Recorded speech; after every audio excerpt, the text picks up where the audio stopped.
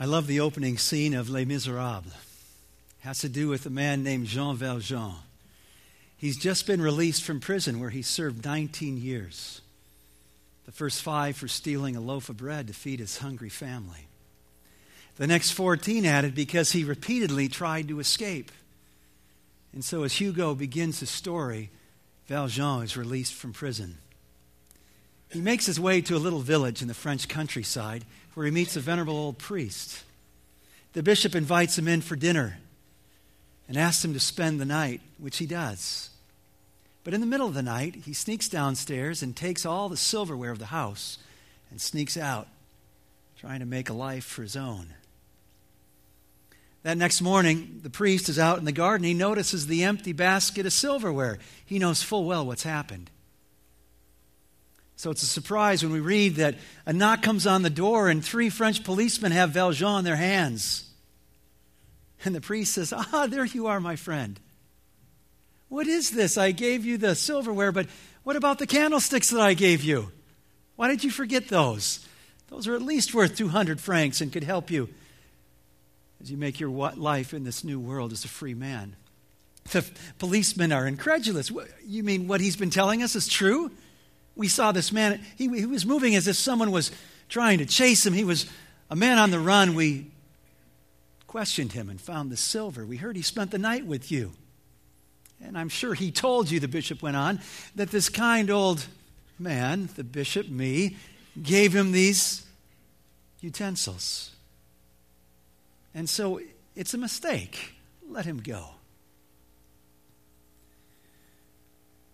The brigadier general said, so let him go? You really? Yeah, that's right. Let him go. And at the news of this, Valjean recoiled. And he said, am I to understand that I am to be released? And the bishop came to him and he said, taking the 2 candlesticks off the mantle, he said, here, take these. And with these, become an honest man.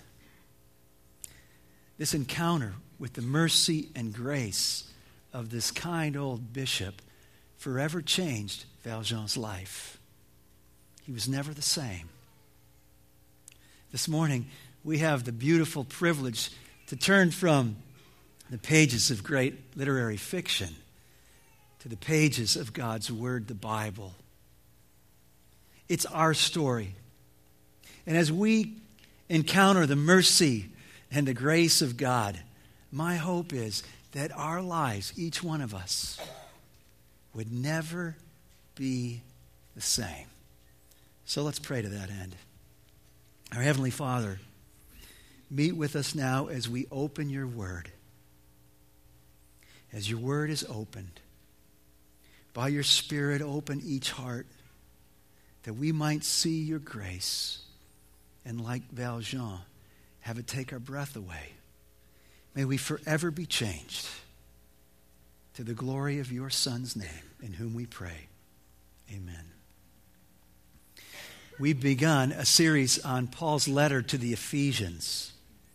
It's a letter that he wrote to some brothers and sisters that he knew in modern-day Turkey, Asia Minor. And in this book, he's reminding us of our identity and our mission in and for Christ. It's all about the cross. You can see it in the word identity. You can see it here in the word mission. And as we've moved through these opening 3 chapters, we're being taught again who we are. Who are we? We are in Christ, chapter 1. And if our identity is rooted in Him, if we have this relationship that's deep and personal with Christ, we have every spiritual blessing that one could ever want through Christ. We have it all. And so our lives can overflow. This church should be a church that's overflowing with praise. Who are we?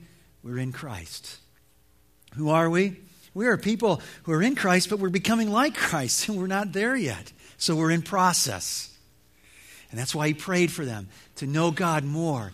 And in this growing knowledge of God, to become better aware and acquainted with the hope that is ours in his calling, the riches of his glorious inheritance, that we are his treasured possession, the power of his strength, the resurrection power to give us new life. And today, we understand who we are. We are people who've been reconciled to God.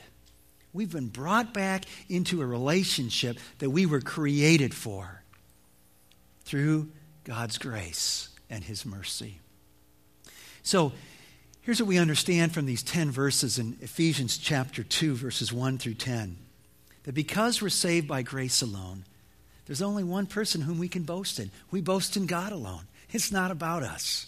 It's all about Jesus. We boast in God alone because verses 1 through 3 will make the case very clear. Without God's grace, we're dead. We are flatline dead. But by his grace, verses 4 to the end say, we're made alive. So open your Bibles, Ephesians chapter 2. You'll find it on page 827. And let's dig into this great text as we now encounter the mercy and grace of God. Verse 1. As for you, you were dead in your transgressions and sins, in which you used to live, when you followed the ways of this world, and of the ruler of the kingdom of the air, the Spirit who is now at work in those who are disobedient. All of us also lived among them at one time, gratifying the cravings of our sinful nature and following its desires and thoughts. Like the rest, we were by nature objects of wrath. Paul's describing our life apart from Christ, our life before Christ. We're dead.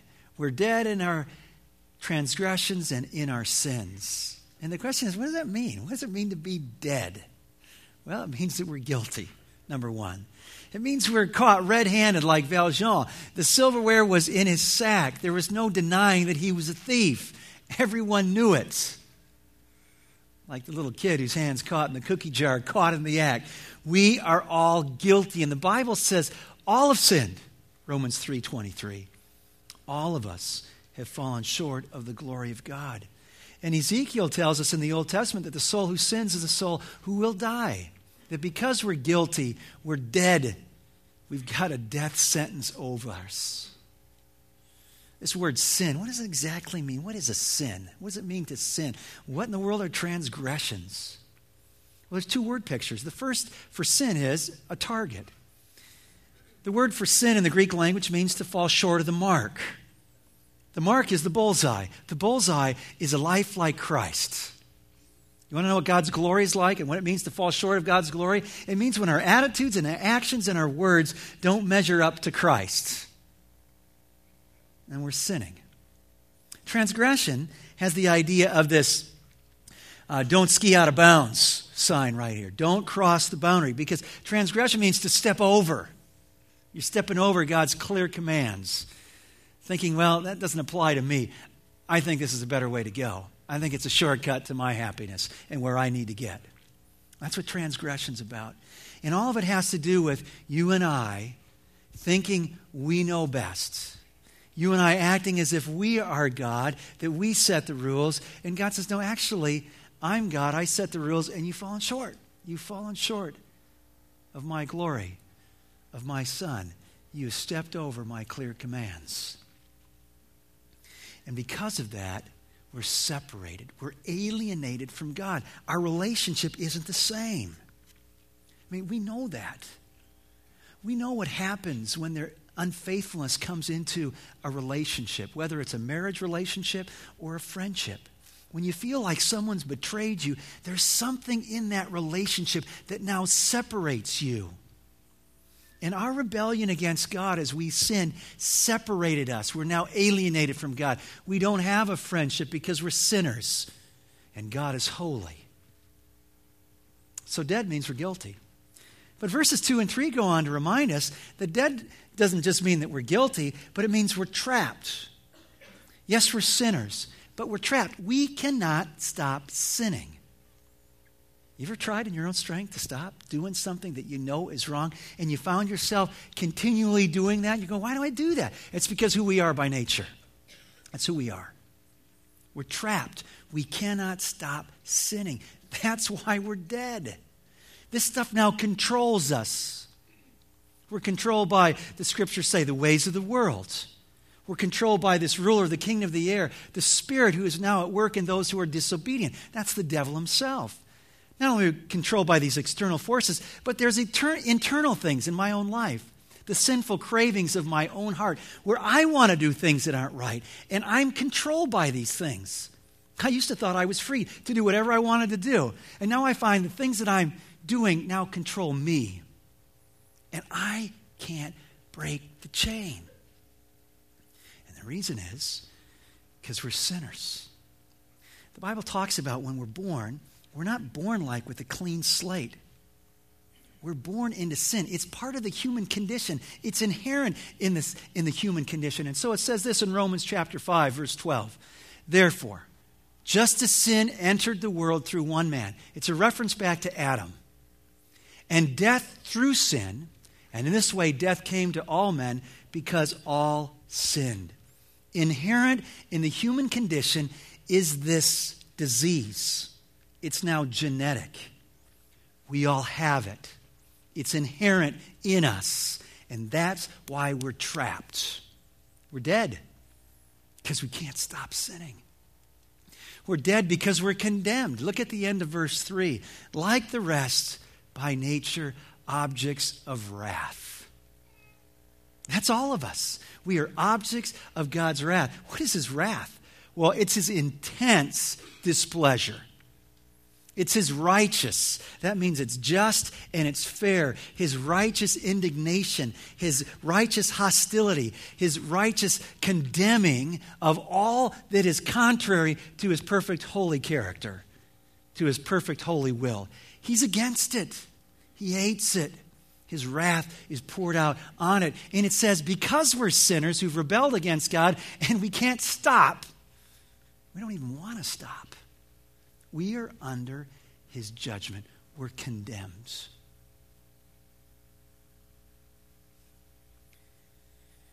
Dead. Have you ever thought about what it means to be dead? It means you can't do anything for yourself. There's a guy named Jeremy Bentham. Jeremy Bentham is the father of utilitarianism. He lived in England a couple hundred years ago. When he died, he donated his whole estate to one of the University College hospitals there in London on this condition.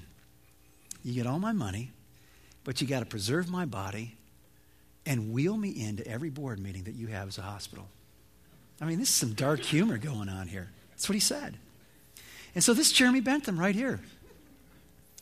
This guy's pretty old. I forget the years, but he's like 180 years old now. And they didn't do such a good job preserving his body. And I hate to be gross here, but that's his real head between his feet there. His wax head is under the hat.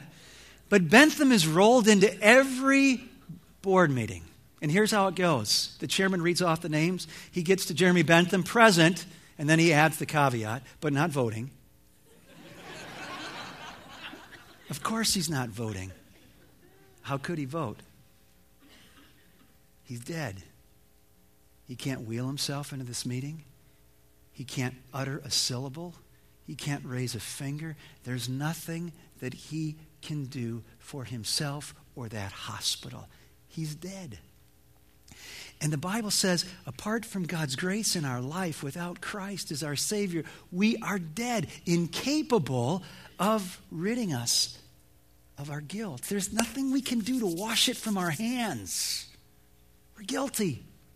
There's nothing we can do to break the chains of these things that ensnare us. We can't do it. We're incapable of doing it. We're incapable of getting ourselves to a position where we're no longer under God's judgment. There's nothing we can do to bring us back into this relationship that you and I were made for. We're completely flatline dead. The monitor of God's word hooks up to our heart, and here's the reading. Spiritual cardiac arrest. Flatline. Dead. That's the bad news of who we are apart from God's grace.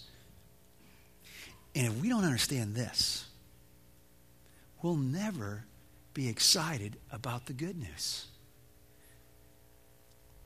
This is Anthropology 101 from God's vantage point. It's not very great. Yes, we're created in his image. That's beautiful. That's amazing. But you and I are spiritually dead apart from Christ. But verse 4 begins to give us hope. Because the beginning words in the original language go like this: but God, but God.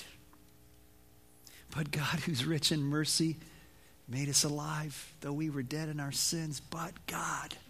So look at verse 4 as we turn the corner and understand that we boast in God alone, because with his grace we are made alive. Verses 4 through 7. But because of his great love for us, God, who is rich in mercy, made us alive with Christ, even when we were dead in our transgressions. It is by grace you've been saved. And God raised us up with Christ and seated us with him in the heavenly realms in Christ Jesus, in order that in the coming ages he might show the incomparable riches of his grace, expressed in his kindness to us in Christ Jesus. So if dead means we don't have a relationship with God, and there's nothing we can do to pursue that, alive means we do have a relationship with God. We've been saved. In fact, if you look at verse 5, you understand that the whole concept here is to be alive means to be saved. And when did he do this? He did this, verse 5 says, when we were still dead in our transgressions. Wow. Wow.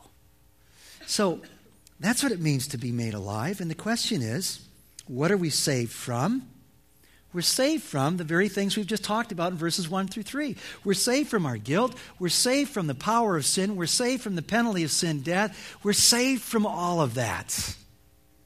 So the question is, why would he do that? Why would a venerable priest extend mercy to a man that he knew stole his silver? Why would he do that? We would say, well, because he experienced God's grace. And having experienced God's grace, it was easy for him to give that grace and mercy to other people. All right, that works. Makes sense. Why would God do it? Why would God do it?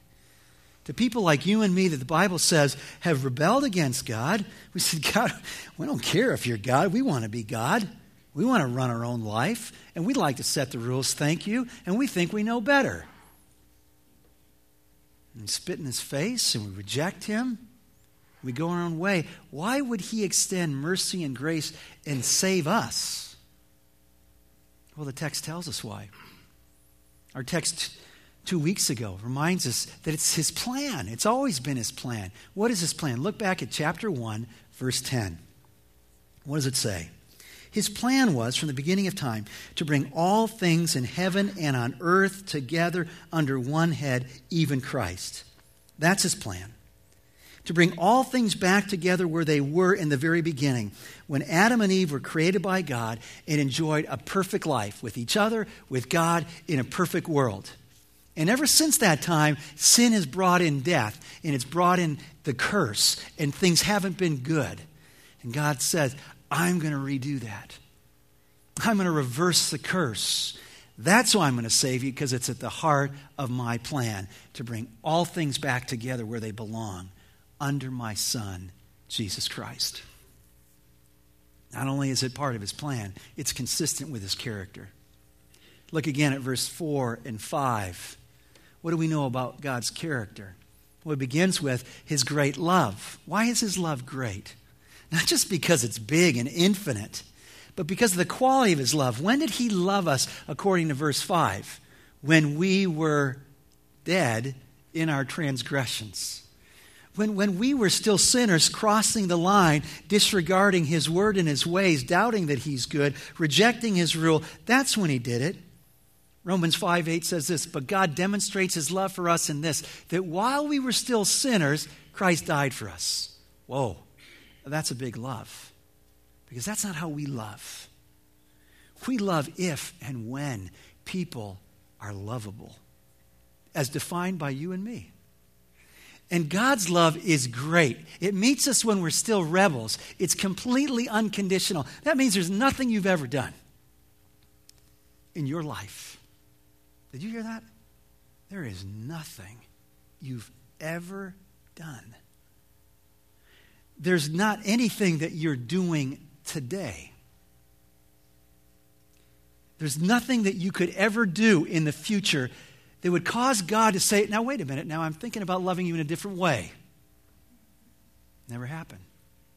His love emanates from himself, and it's great. It's completely unconditional. Has nothing to do with you and I and what we've done or not done. He loves us with a great love. He extends mercy that the scriptures say is rich. It's full. He doesn't give us what we deserve. There's grace that we see here in verse 5. There's kindness in verse 7. The reason God saves us is because it's consistent with his character, his love, his mercy, his grace, his kindness. Does that fit with your ideas about who God is? Or do you just think he's like the cosmic cop who's waiting for you to mess up and then, bam, he's going to nail you? That's not what the scriptures say here. He's loving. He's kind. He's merciful. He's gracious. That's why he saves. It's consistent with his character. And then verse 7 tells us not only is it consistent with his character, but it displays the greatness of his grace, of his character. So when we become the recipients of his mercy, guess what we become? The trophies of his grace. So you go to the local high school gym and you see the trophy case of all the great accomplishments that the teams have had, the individuals have had, all pointing back to their accomplishments. Paul says in verse 7, throughout eternity, everybody's going to look at God's kindness, the kindness of his grace that's been expressed to us. We become the trophies of grace for all eternity. That's why he would do it, for the glory of his own name. So every day that Valjean was a free man, all the little steps he took to make a new life and to be a changed man, they all pointed back to the mercy and grace of the kind old priest. That's why he did it. And so the question is then, how is one saved? And this is so important.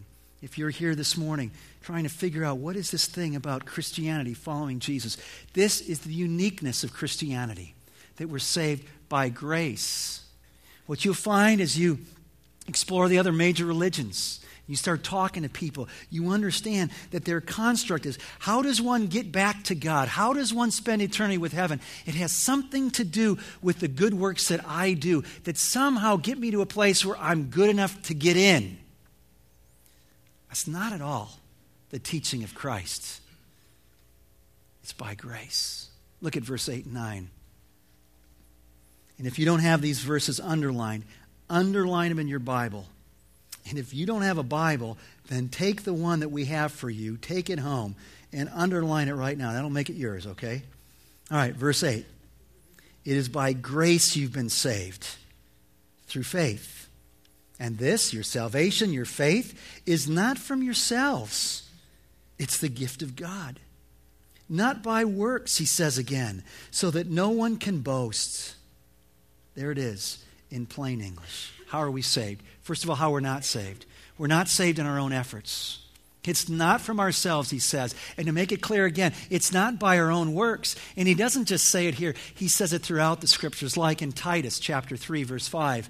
Paul says he saved us not because of righteous things we've done, not because of good works, but because of his mercy. And what's the problem with our good works? They're not good enough. See, God doesn't grade on a curve. He doesn't wink at sin.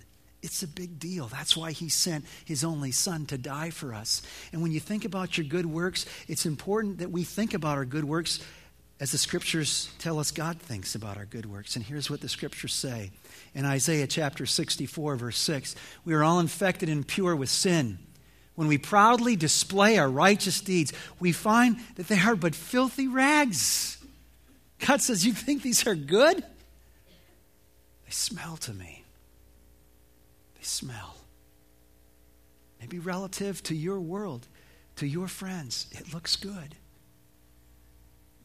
But in the eyes, in the nostrils of a holy God, it doesn't smell good. And so we're not saved by our own efforts. But verse 8 says we're saved by grace. What is that? Grace it's a free gift. unmerited free gift, undeserved free gift. It's not even anything we desired. So let's just say this morning on your way to church, you got pulled over for speeding. Those Cottage Grove cops got you again. They're notorious, aren't they? Those 25-mile-an-hour speed traps. And there you were, going 32.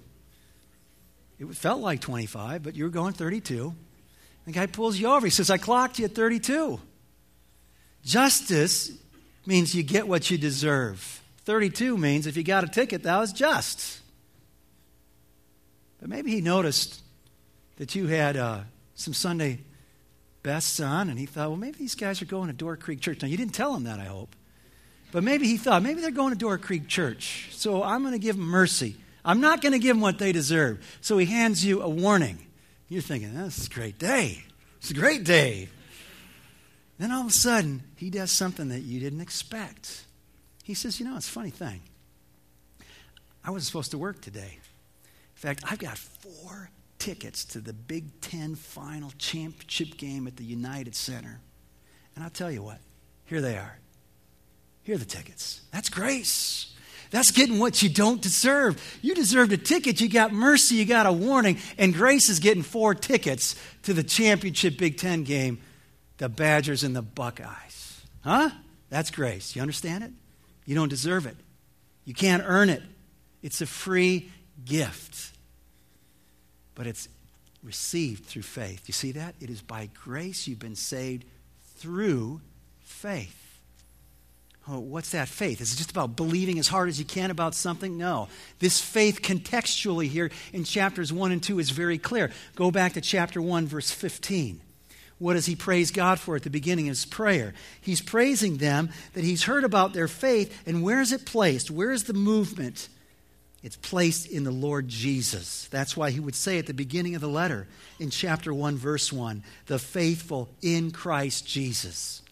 You see, it is God's free gift given to us that we're saved. And that gift becomes ours as we believe it. That we believe that Jesus died on the cross in our place. That he died so that we wouldn't have to die. That he died that we could be forgiven of our sins and that we could be made alive and experience new life with God today and forever. That's how we're saved. And we're not just saved from something, we're saved to something. And that's good to remember. Back into this relationship. We're made alive to God. Back into this relationship. The friendship is restored that you and I were created for. We're back into this new life in Christ. A quality of life that changes our living today. And we're saved to a life now, verse 10 tells us, of good works. What does verse 10 say? It says this, for we are God's workmanship. That's the word for masterpiece. Created in Christ Jesus to do good works, which God prepared in advance for us to do. We're not just saved from things, but we're saved to things, so that there is this whole new life. A life in Christ, a life with God that is shown in a life of good works. What are these good works that God prepared a long time ago for us to do? They're the works of Christ, the works of his great love, the works of his rich mercy, the works of his grace, the works of his kindness that get metered out in all of life. So when you go to work tomorrow, it's time to display the good works that he prepared in advance for you to do. When you walk through your campus tomorrow, you're doing the good works. When you fill out your taxes this month, you're a changed person. You've been saved, not just from something, but to something. And there's a whole new life. A life that's now measured by these good works. We're not saved by good works. We're saved by grace through faith to a life that exhibits good works. And Jesus said this, let your light shine before men in such a way that they might see your good works. And in seeing those, they'd see God. And they'd boast. They'd glorify him. And so, friends, the text asks us a basic question this morning. Are you dead or are you alive? I mean, when Ephesians 2 is hooked up to your heart, what does the monitor read? Is there a pulse? Or is it cardiac arrest? You see, there's only two ways to live. How do I move from death to life?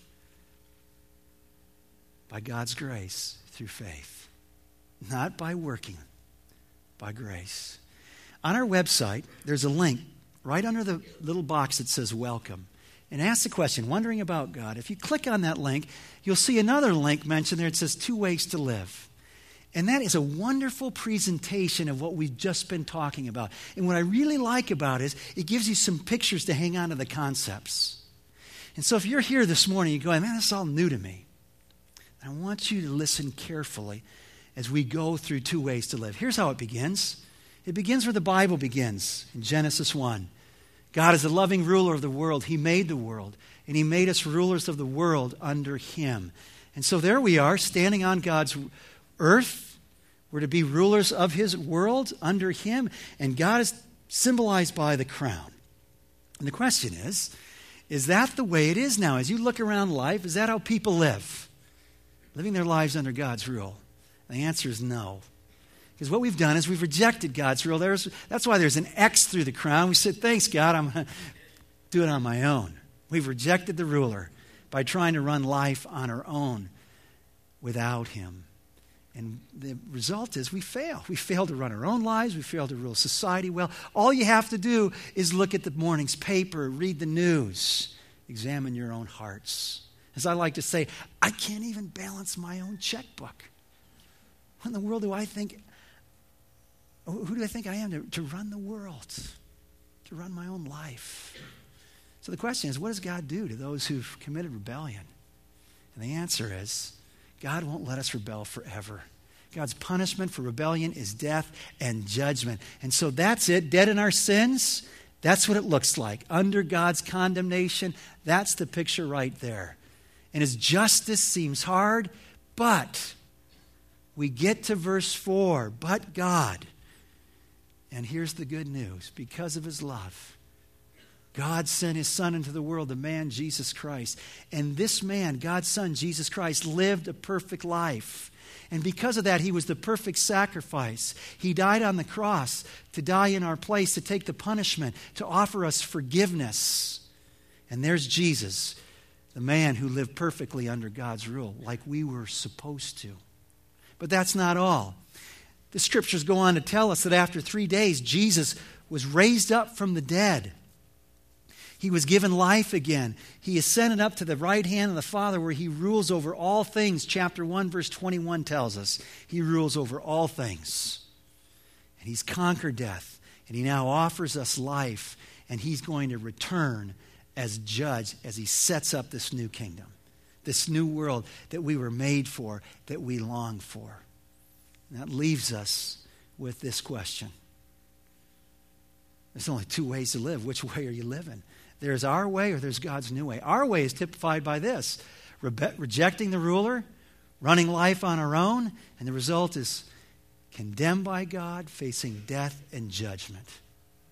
The new way, God's new way, is completely different. Here we're submitting to Jesus as our leader, as our ruler. We are trusting or relying on Him, on His death and resurrection for us. And the result is we're forgiven by God and we receive new life, eternal life. We're made alive. So which of these represents your life today? Is it A, my way, the crown's on my head, I'm under God's judgment? Or is it B? And if it's not B, which way represents where you want to be? I can tell you where God wants us all to be this morning. He wants us to be living life in the fullness of life that is ours by God's grace. B. So how do I get there? How do I move from death to life? Well, it's as simple as talking to God and telling Him who you are. He already knows. Lord, I'm a sinner. Broken your laws, your commands. I need a Savior. And I believe your Son, Jesus Christ, died on the cross for my sins. And so I'm putting my trust in Him. I'm asking you to change me and to help me live for you. There's nothing magic about words. This prayer here might express the prayer of your own heart right now. But it's not about words. It's not about doing anything. It's about your own heart trusting in Christ. It's about your own heart being honest before God and telling Him who you are and what you need. And then if you've prayed that prayer, what you do is you start putting it to work. You start putting it to work of saying, okay, I'm serious about living life under your Son. He's not a category. He's not like this Sunday morning deal in my life.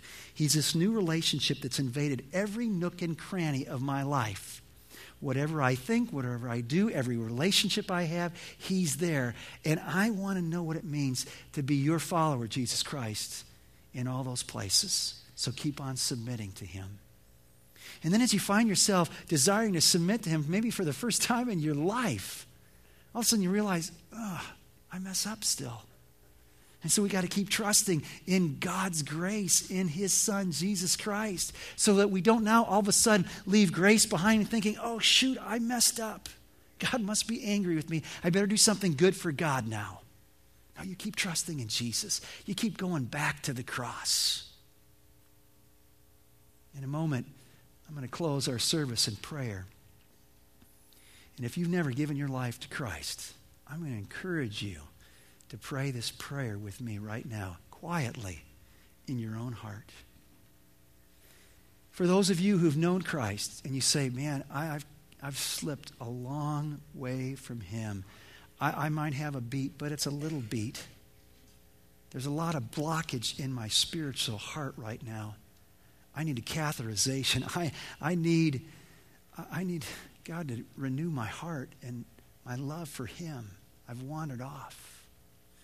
And you ask Him to help you as well. Let's pray. Lord, for those who are hearing your word for the first time, or maybe for the 10th time, but for the first time it's making sense. Who we are without your grace, we're dead. And who we are by your grace, we're made alive. I pray that in hearing this truth, that they would believe it.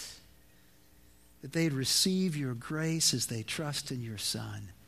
And so I pray even now, Lord, as they pray with me, that you'd hear their prayer, that you'd change their life, and that you'd give them new tastes of your goodness, of forgiveness, of life in your Son. Dear God, I know that I'm not worthy to be accepted by you. I don't deserve your gift of eternal life. I'm guilty of rebelling against you and ignoring you. I desperately need your forgiveness. Thank you for sending your Son to die for me, that I may be forgiven. Thank you that He rose from the dead to give me new life. Please forgive me and change me, that I may live with Jesus as my ruler. Amen.